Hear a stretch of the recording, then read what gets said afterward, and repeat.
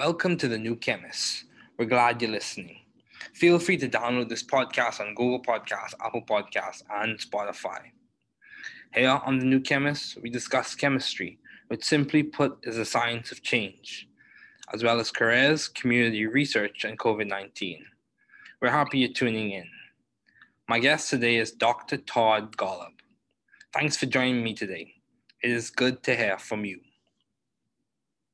Just briefly, I'll inform my audience about you.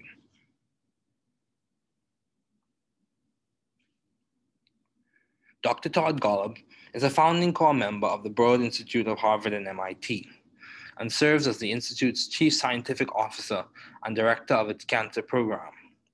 He is also the Director of the Gerstner Center for Cancer Diagnostics at the Broad Institute. He joined the faculty at the Dana-Farber Cancer Institute at Harvard Medical School in 1997. At the same time, he served as the leader of cancer genomics at the Whitehead Institute and MIT Center for Genome Research, which evolved into the cancer program at the Broad Institute, which he has directed since 2004.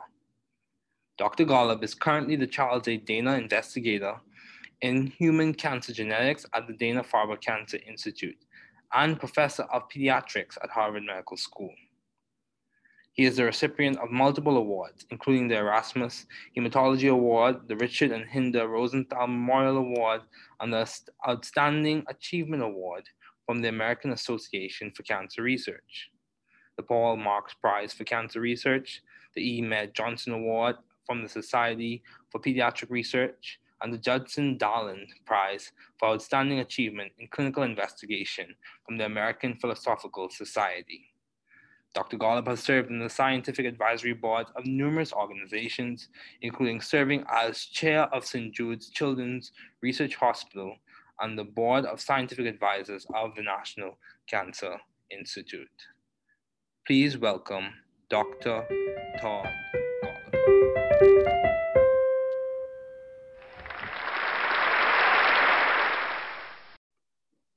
Okay, Dr. Golub, thanks for joining me today. It is good to have you on. So, given all your responsibilities and accomplishments, I thought it would be good to have you as a guest on this podcast, serving at one of the leading institutes at Harvard and MIT. So my first question for you is, what have been your longstanding interests in the field of science? Well, first, David, it's great to participate in your podcast. It's great that you're doing this, and I'm happy to be here.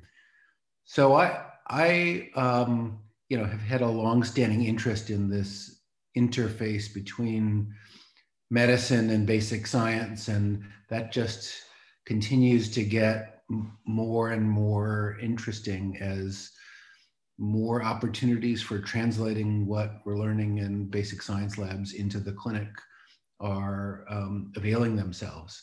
It's just really an exciting time for an opportunity to have real impact of science on patients. Okay, yeah, that's good. That's good. So along with that, in that same realm, my question to you is, given all your responsibilities and accomplishments, how do you maintain view of the bigger picture in your career and in your life in general? Like, how do you see the forests amidst the trees? How do you see like the entire periodic table, even though you have to deal with different elements or whatever the case may be? How do you see or maintain view of the bigger picture, especially when you face obstacles and challenges? I think getting this balance right of the big picture and the focused details is the most important thing in science, and the hardest at the same time to do. My view is that the big picture is super critical, because you need the big view of where you're going and why you're bothering to go there, because otherwise, what's the point of a particular experiment if it's not taking you someplace you want to go, whether that's a concrete goal of trying to cure some disease like cancer that I'm particularly interested in, or if you're trying to go down the path of unfettered discovery to discover something that's fundamentally new. Um, Having the big picture is critical. How do you do that? I'm not sure I have a recipe, except that the question that I like to ask myself and members of my lab all the time is, let's imagine that the experiment that you're planning now were to be as successful as you hope it will be. Okay. Will it make a difference? And will people care? In my view, the worst possible experiment or project is one that's successful in the narrow sense, but nobody cares. Nobody pays attention to it, doesn't really move the needle, doesn't impact the field. And so there we shouldn't be so excited about a project that is, you know, successful in some way, but doesn't really advance the field. I'd rather strike out and not be successful on a really important project that has the potential to matter than do something that just doesn't make any difference. So I think trying to keep that eye on the ball on the big problem you're trying to solve and not be too distracted or demoralized when the shorter term obstacles pop up, as they always do. Yeah. The goal isn't to solve the short term obstacles and problems. The goal is to solve some bigger picture question and persevere through the roadblocks that get in your way. Yeah, I completely agree. Perseverance is very important, especially in this time where a lot of people are facing different challenges, even in the academic sense, with classes being in a different format from what they're used to, or in an economic sense with the loss of jobs. So, along the same lines, how have you been adaptive and or creative in the field of science? You work at one of the most prestigious schools. How have you been adaptive or creative? What project that you are currently working on, or have worked on? What project would you say has been like the hallmark of your creativity, if you had to label one as such? Yeah. Well, I'm so glad you asked this question about creativity because I think creativity is just at the heart of pretty much all great science, Okay. any aspect of science. And I think that concept of creativity comes as a surprise to many. I think many non-scientists think about science as, oh, you know, you must be really brilliant and or have kind of encyclopedic knowledge of scientific facts, and that's what they think science is: being a master of the universe of, you know, scientific details. And I suppose that stuff doesn't hurt, but it's certainly not enough. And so I think of what's most important in science is what you said, and that's creative thinking, thinking about a new approach to an old problem. For example, really trying to think in novel, out of the box kind of ways. That's just super critical.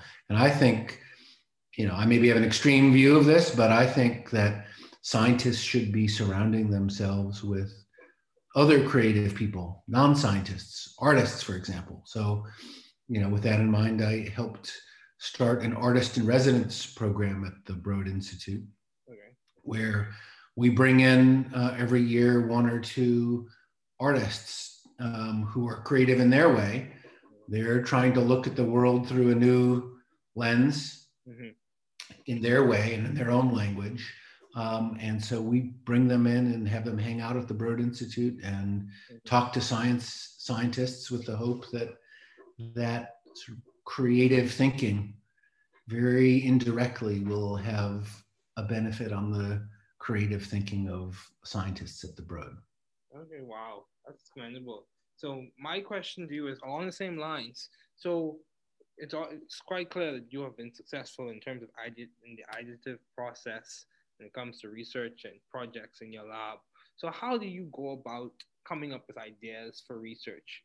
Do you like reference old literature and review the previous literature and get insight from the past, or is it just you get a spark of insight or innovation? How do you go about coming up with new ideas for you to do research on you in your lab? So that's an interesting question, and I don't have a process for it. Okay. And I would say that the steps in getting to a great idea for a new project, at least for me, tends to be kind of long and hard, Okay. and involve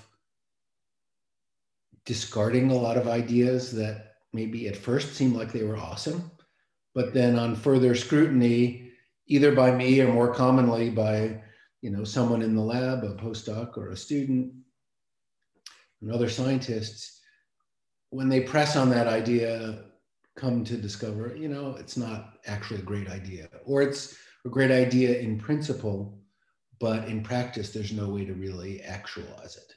Okay. So, and I think this is sometimes frustrating to people, like new people starting, relatively early in their research careers, who have this expectation that, oh, these ideas for a great project are supposed to come really easily, and you should be able to go quickly from the kernel of an idea to the execution of a project. And they get frustrated when this process of refining and pressing on an idea until you get it really right, they get frustrated when that takes time. And I think that amount of time, whatever it takes, is well worth it. Okay. Rather than rushing to just start executing on a project idea before you've really thought about its potential upside and the potential risks with it. Now, it's also an interesting question, how does that process of coming up with a great project idea relate to the past versus the future? Mm-hmm. On the one hand, if you're totally ignorant of the past, you're at risk of just doing the same experiment someone else has done and failing at it again. Mm-hmm. On the other hand, if you're too hamstrung by what's come before and you only base what you're going to do based on the next step that seems obvious given what's already been done, I think that kind of limits your scope. Okay. And so for me, most projects actually don't start with a review of the literature. They think in a completely blue sky about what might be possible in the future, and then go back and ask, okay, this seems like a really good idea. Has nobody really ever done this before?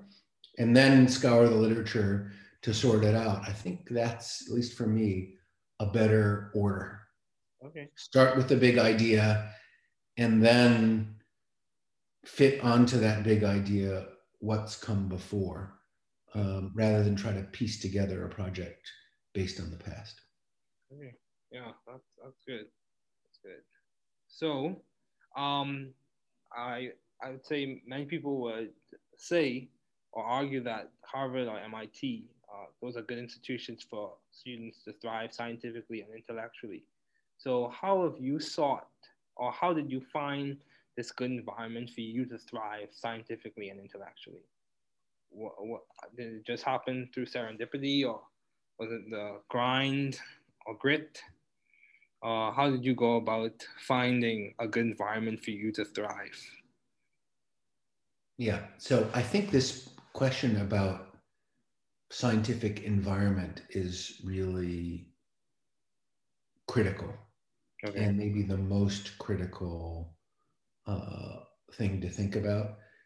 Often when people are leaving our group to take up, for example, faculty positions elsewhere or scientist commission positions in companies, sometimes they come with a spreadsheet that says, okay, here's how many dollars are being offered from this university and that university, and here's how many square feet of space I would have in this position versus that position.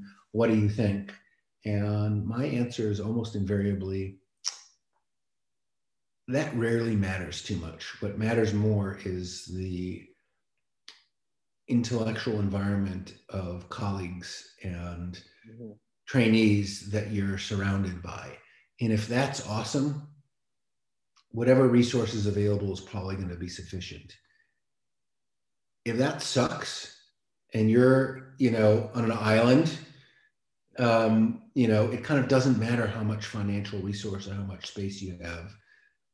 It's going to be tough going. So I think this scientific environment question of being, the environment in which there's a collaborative spirit and a critical mass of scientists who are thinking about some similar questions, but not in the identical way.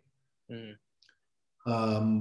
That's what makes for a really ripe um, uh, environment for research. And so you're right, the Boston community is pretty amazing with respect to the large number of faculty and students and trainees and other scientists in this community. And I think that makes us all better. How did I wind up here? Yeah, mostly by serendipity, but just continue to be drawn to it because of this richness of scientific discovery and curiosity and people.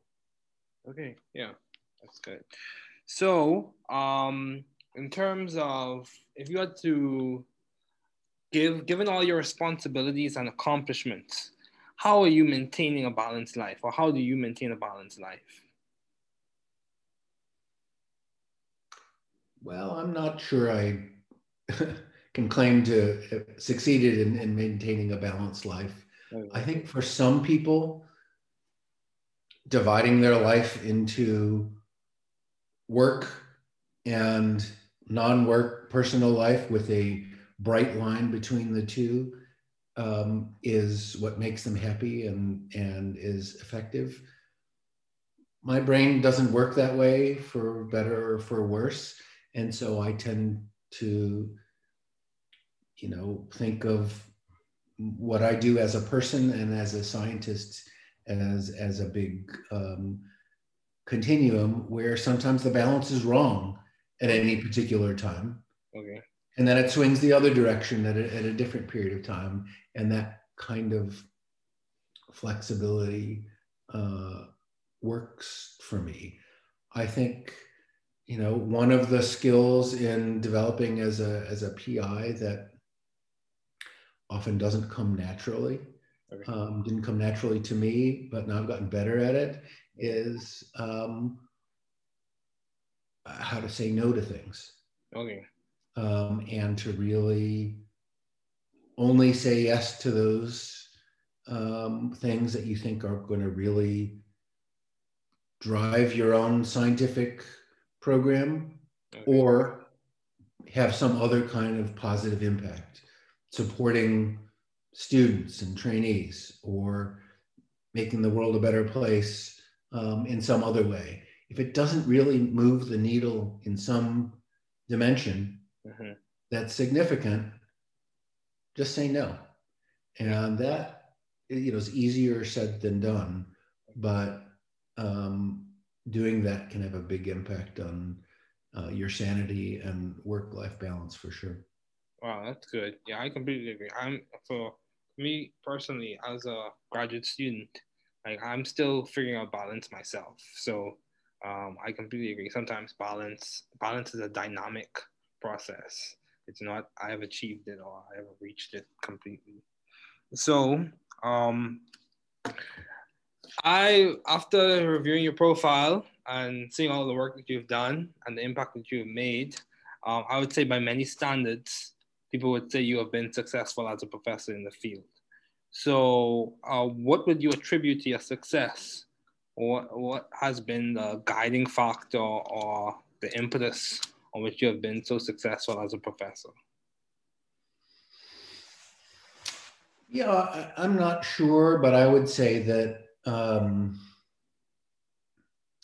for me, the key to success is keeping focused on trying to make progress on a really big and important set of problems and being open to taking that on with colleagues together to solve a really important problem rather than focusing on what am I going to do myself as a professor or as a lab head.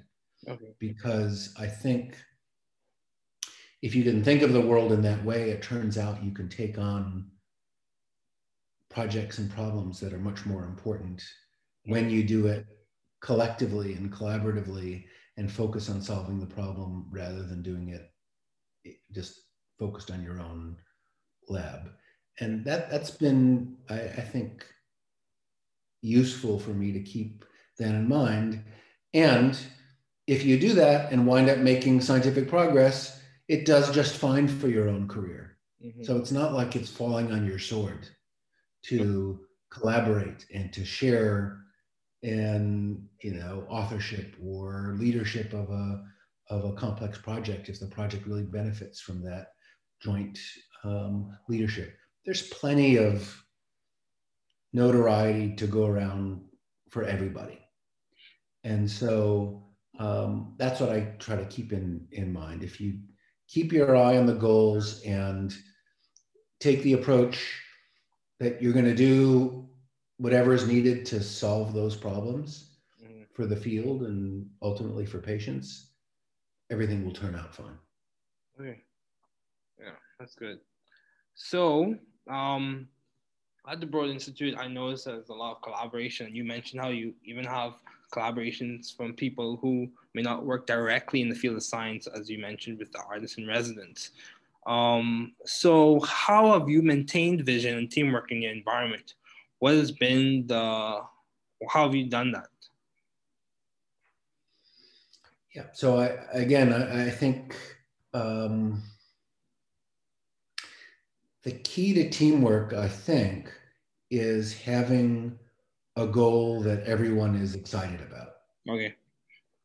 Feels like there's common cause. Yeah, that's a really important problem that I couldn't solve by myself, but I could be part of solving it together with others. And so, if the problem you're trying to solve isn't very important, why put up with the complications of some kind of complex, collaborative, team-based approach to science? Much simpler to do things just in your own group. But once you realize that actually you can't move the needle in the same way that you can by working together, then the synergistic, collaborative, team-based science is logical for what you would want to do. And you're happy to put up with the occasional complexities of, it's sometimes decision-making is less straightforward when you have multiple leaders working together to solve a problem than it is if you just have an individual leader. Oh, well, that's part of the cost of taking on a project which, if successful, will really change the world. And that's a trade-off I'm more than willing to take. But that's why, again, getting back to where we started, it's super critical to make sure you're working on the right problems. Because if you're going to try to organize all this complex interaction and collaboration, but for a project and a goal that doesn't really matter, who needs it? Yeah, that's true. And similarly, I think, some people have what I think is a bit of a fantasy that if you simply put people from different disciplines together in the same building, for example, or on the same floor, or, around a coffee machine, that somehow a beautifully synergistic, multidisciplinary discovery will come out of it. I don't think that happens very often. And rather, I think the way it works is that if you have a group of people that are aligned in their desire to solve a problem and they're share the view that we should bring whatever discipline and expertise and approach is needed to solve the problem.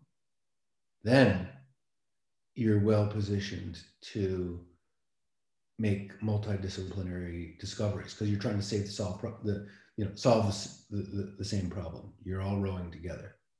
Okay. So, taking a shift or switching gears, why did you choose medicine as a field to do your doctoral studies in? Why did you choose to go to med school? So, like many people, coming out of college, I was torn between, should I go to graduate school? Should I go to medical school? Should I do MD, PhD? And, I was tortured by that distinction, as many are. In the end, I decided to go to medical school, trying to pack in as much laboratory research as I could as a medical student. Because I decided that in the end, I was really intrigued by medical problems. I was motivated by wanting to help patients. And I like the idea of the science inside medical challenges, and that to really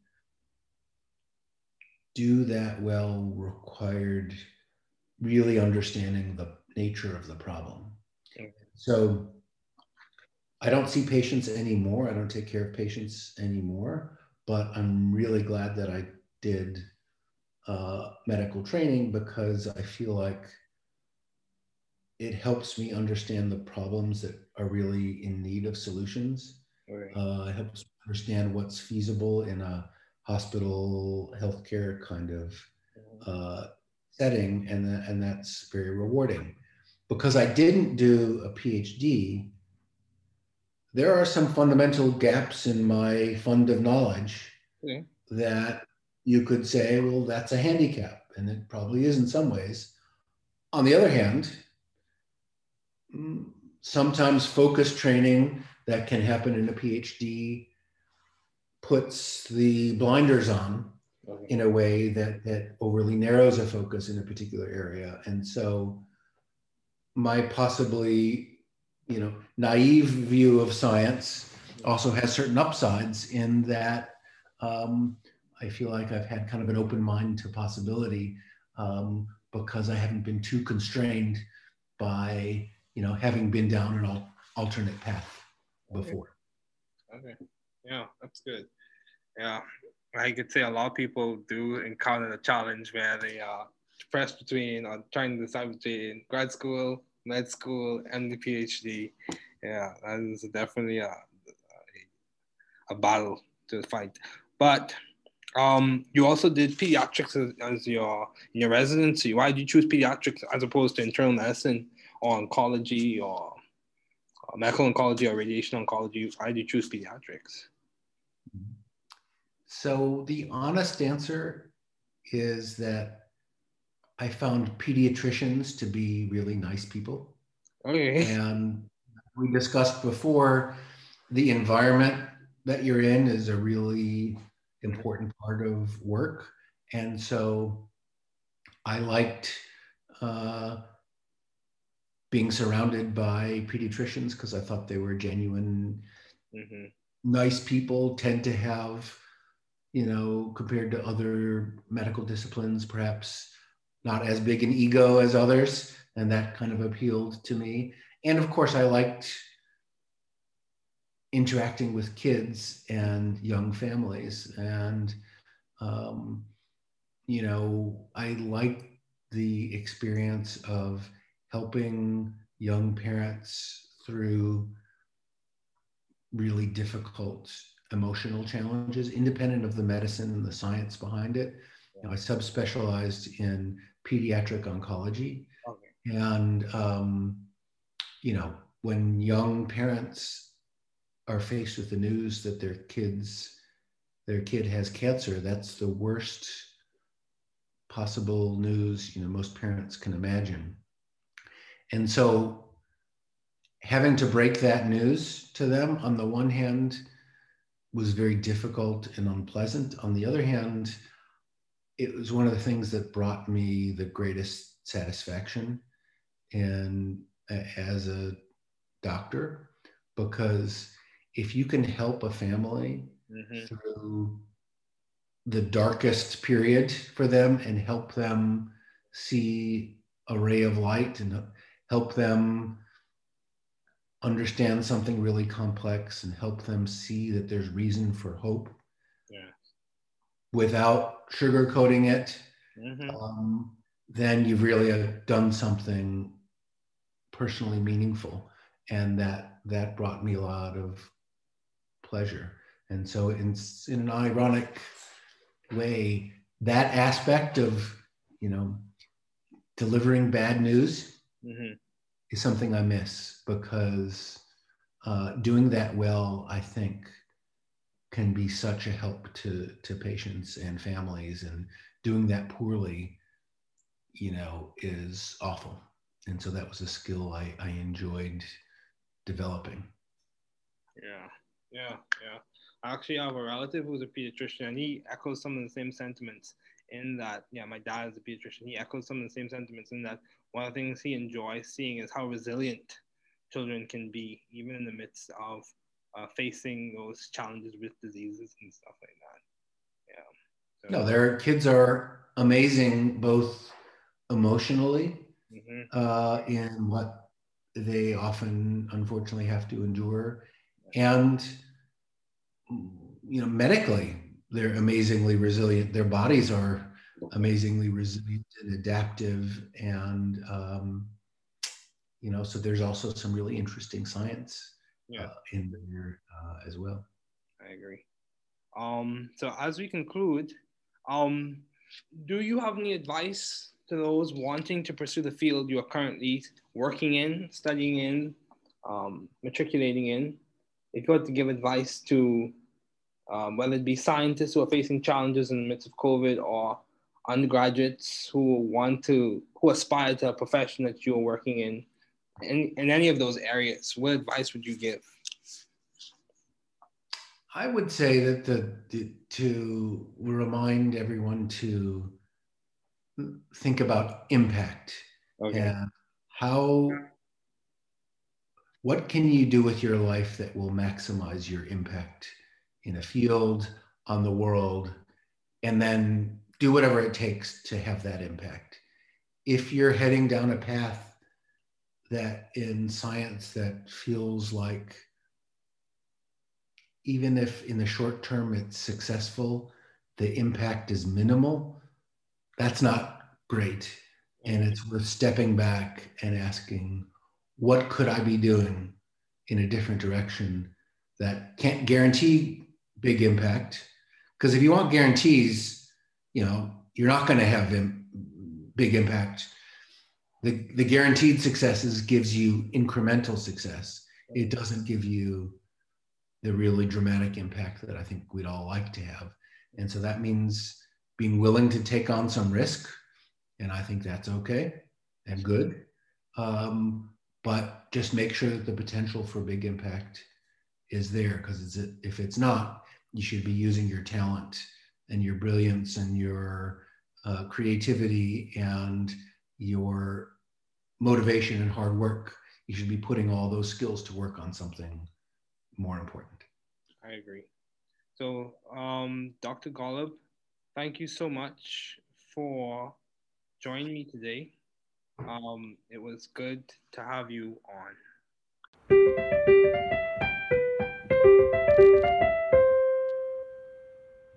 Thanks for listening. We're glad you were able to tune into this podcast. Once again, this is The New Chemist, where we discuss chemistry, which simply put is the science of change, as well as the other sciences, careers, community, research, and COVID-19. Thanks again for listening. Note, the views on this podcast represent those of my guests and I.